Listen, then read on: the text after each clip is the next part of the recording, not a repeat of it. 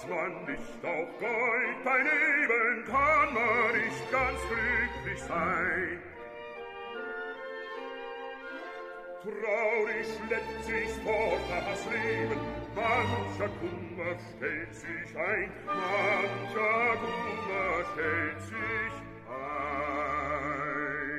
You're listening to the Thoroughly Good Classical Music Podcast, a conversation between audience member and artist designed to demystify the classical music and opera experience. If you enjoy the Thoroughly Good Classical Music Podcast, and really, who wouldn't, please consider supporting it for as little as $2 a month. Visit patreon.com/thoroughlygood to pledge your support. Das Gold, das Gold. The Thoroughly Good Classical Music Podcast takes a bit of a turn for episode number 95. Think of what follows as an experiment.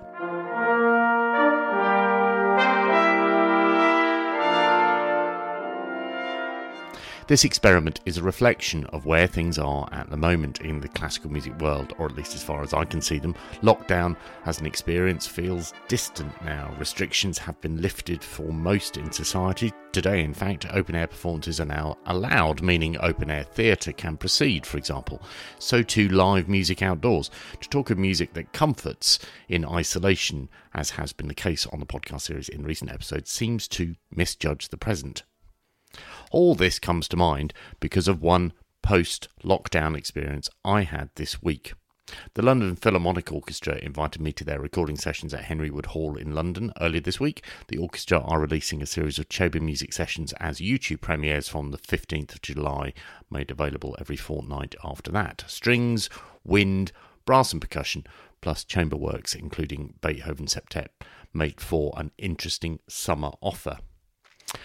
The opportunity to see some of the recording process for this podcast and for some other work I was doing, to hear live music for the first time in 4 months, was too good to miss. The invitation felt like a gift. Christmas had come early. The actual experience on the day was entirely different from my expectations and highlights the way my mind has unwittingly bargained with me over the past few months about when a return to something approaching a normal concert experience might be. It also highlighted to me how I'd tried to predict what I, as an audience member, would be prepared to sacrifice just so that performers could perform and I could hear them.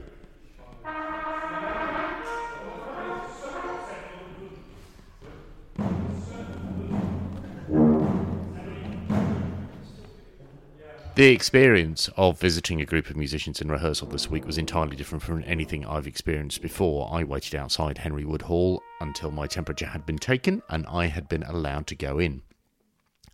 I was instructed to wear my mask at all times when I was inside the building, to follow the directions on the floor, maintain a distance of 2 metres from everyone I came into contact with. Put like that, the restrictions don't really amount to very much. The practicalities, however, were a little different. The entire afternoon was one of adjustment. I just need to check that I can hear you. Just setting up an interview was difficult. Guessing where to point the camera, pointing vaguely where the contributor should stand, passing a boom for a microphone to an assistant at a 2 metre distance, then standing to conduct the same interview 2 metres away from the subject. It's not exactly hardship. But every step was completely at odds with convention and experience. That's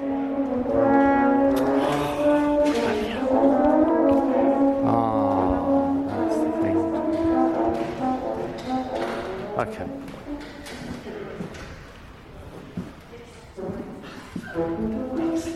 Can you tell me who you are and what you do? My name's Simon Carrington. I'm the timpanist in the LPO.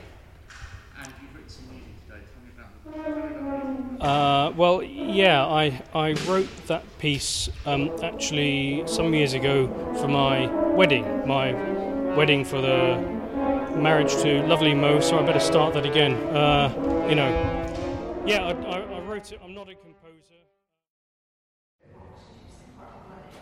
Somebody staring into the depths of your camera. I mean, I have to say, it looks a little bit like a test shot for The Walking Dead, but, you know. Thank you so much.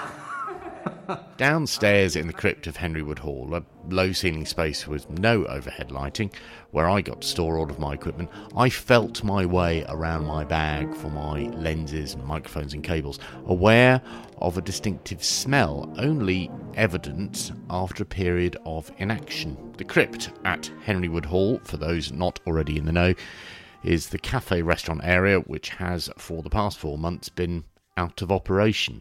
And after weeks of inaction, the usual smells have dissipated, leaving that cupboardy smell that usually signals out-of-date dried ingredients.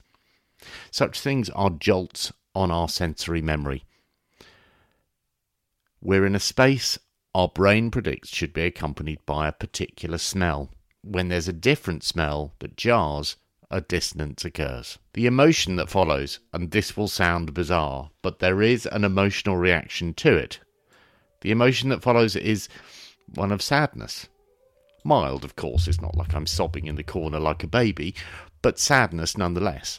This isn't how these spaces are meant to be. It was the same when I went cycling in central London in the height of lockdown. Pedalling furiously around Elephant and Castle, I anticipated plenty of traffic passing me around the various traffic control systems, because that is what Elephant and Castle is like. You have to be on the lookout. I kept looking behind me. That's what you do there. You're constantly checking. When you check and you see nothing behind you, well, it's a bit eerie. There's something wrong. You understand what is different and can rationally understand why it's different. But emotionally, you just can't process it.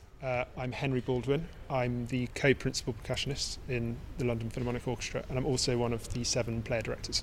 This is the first time I've seen my colleagues since March the 9th, maybe, I think. It's very exciting to see people, but also it's not what we normally do. It's just a tiny little bit of what we normally do. So it's given us a taste of hopefully good things to come, and we've seen on the continent that orchestras are now getting back together in their entirety. So it's made me excited, but also it's a bit weird. And also this is the first time I've been to London since March, so it's quite strange driving through London and seeing all the kind of looks normal, but then you notice lines on the floor and people standing, and it's just a bit surreal, really. But I find that the city is not a city without people. Yeah. And it's not so much eerie, it's just like there's something not quite right. Yeah. I can't quite put my finger on. Just tell me about the music that you were playing. You were playing Tubular Bells, and somebody said you need to dampen it. Yeah, said I was out of tune. That hurts. Yeah. Same too with the sight of brass and percussion players in the body of the hall. 3 masked and gloved camera operators looking incongruously stood at a respectful distance from musicians in the round playing through their repertoire. I expected to stand here overjoyed at being able to hear this. Instead, I'm looking at the sight of all of them separated by 3 metres and thinking that this is the early days of television or some kind of science experiment. What this is the next shift in the story of live and recorded music during a global pandemic. First, there was panic-fueled content distributed across the internet, seen in the early days of lockdown when musicians grappled with live streaming and isolation click-track-driven recordings. This was a mix of warmth, determination and hope, depicted by unusual angles of endless front rooms, bedrooms and kitchens. The multi-screen lockdown view of hundreds of musicians told the story of creative individuals trapped in their own room, denied their necessary connection with their colleagues. Not only did it become quite boring visually, really very quickly, it also became a shortcut for a much more serious issue. These people aren't getting paid for this. We may well be enjoying watching it, but they're not reaping the rewards. I shouldn't really be watching it. We've moved on to a different phase here in Henry Wood Hall with the London Philharmonic, and it should be said, similar endeavours from other groups like the Philharmonia, London Mozart Players and Manchester Camerata. We're seeing something happen which is a reflection of what is allowed now. We're seeing the practical realisation of current health and safety rules reflected back at us, and it's a bit weird. For me as an audience member, instead of seeing what's possible with restrictions eased, what I'm focused on instead is the distance still between each player. the extra time it takes to do the everyday, and the seeming wrongness of seeing a camera operator donning rubber gloves and a mask as though he was about to perform dentistry work.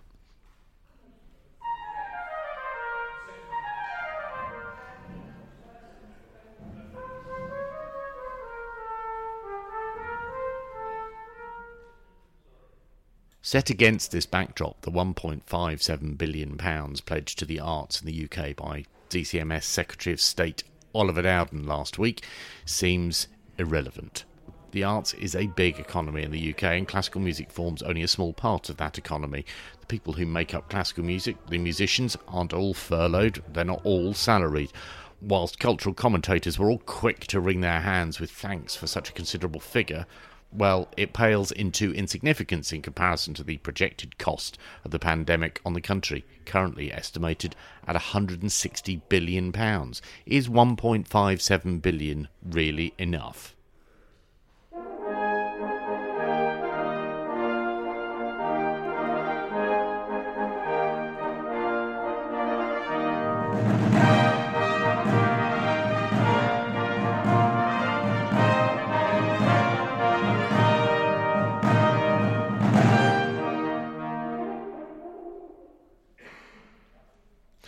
The visit to Henry Woodhall also posed some questions for me about the nature of the relationship between audience and performer at this moment in time.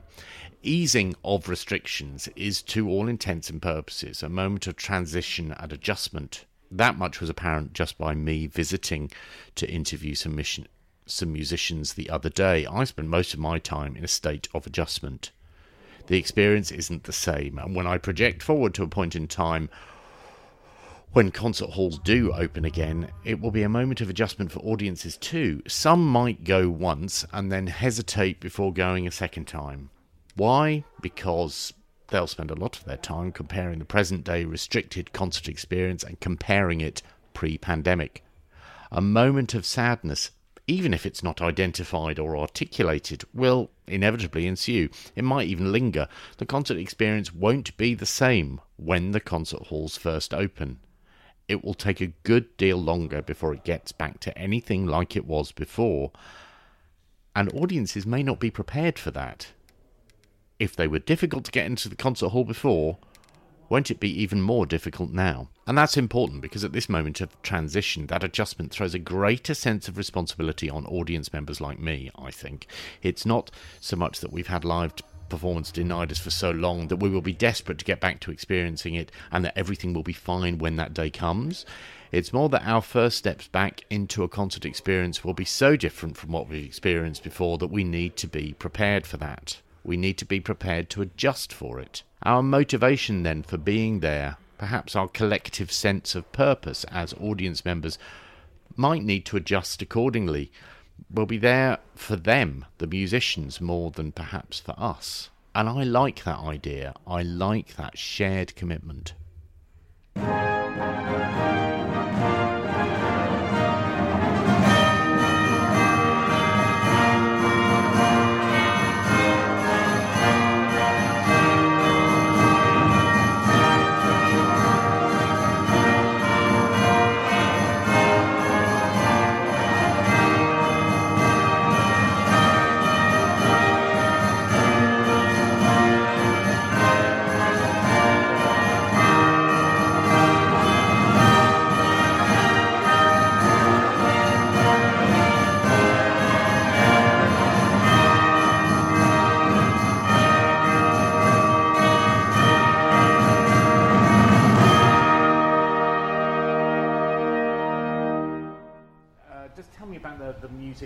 That you were playing Tubular Bells, and somebody said you need to dampen it at the end. Said I was out of tune. That hurts. Yeah, always hurts. No control over it. Yeah. I think the thing about any kind of bell, they're infamous for causing tuning issues because they have such a wide spectrum of different harmonics within them, and different people hear different harmonics coming through more strongly depending on how far away they are from the instrument. But generally, there's a weird thing, I think it's like a minor or major third of a chord comes through quite strongly. So people often, when it's in the texture and you hit a bell really hard, you only really hear the fundamental, and that's fine. But as soon as everybody stops, you hear these weird overtones, and it sounds out of tune. It's not actually out of tune. It's just a funny, and I think it's different from the harmonic build-up that the brass have in there, kind of. So it's the way they're with their embouchure and stuff. So I think what you're natural harmonic series. I think what you're telling me is that it's not you, it's not the instrument, it's everybody else. Exactly. Yeah. Right. Exactly. It's the perception. It's your perception of the bell. Right. And you're a player director. Yeah. Exactly. Wow. You're really powerful. You've been listening to the Thoroughly Good Classical Music Podcast. If you enjoy it, please consider supporting it for as little as $2 a month. Visit patreon.com/thoroughlygood to pledge your support.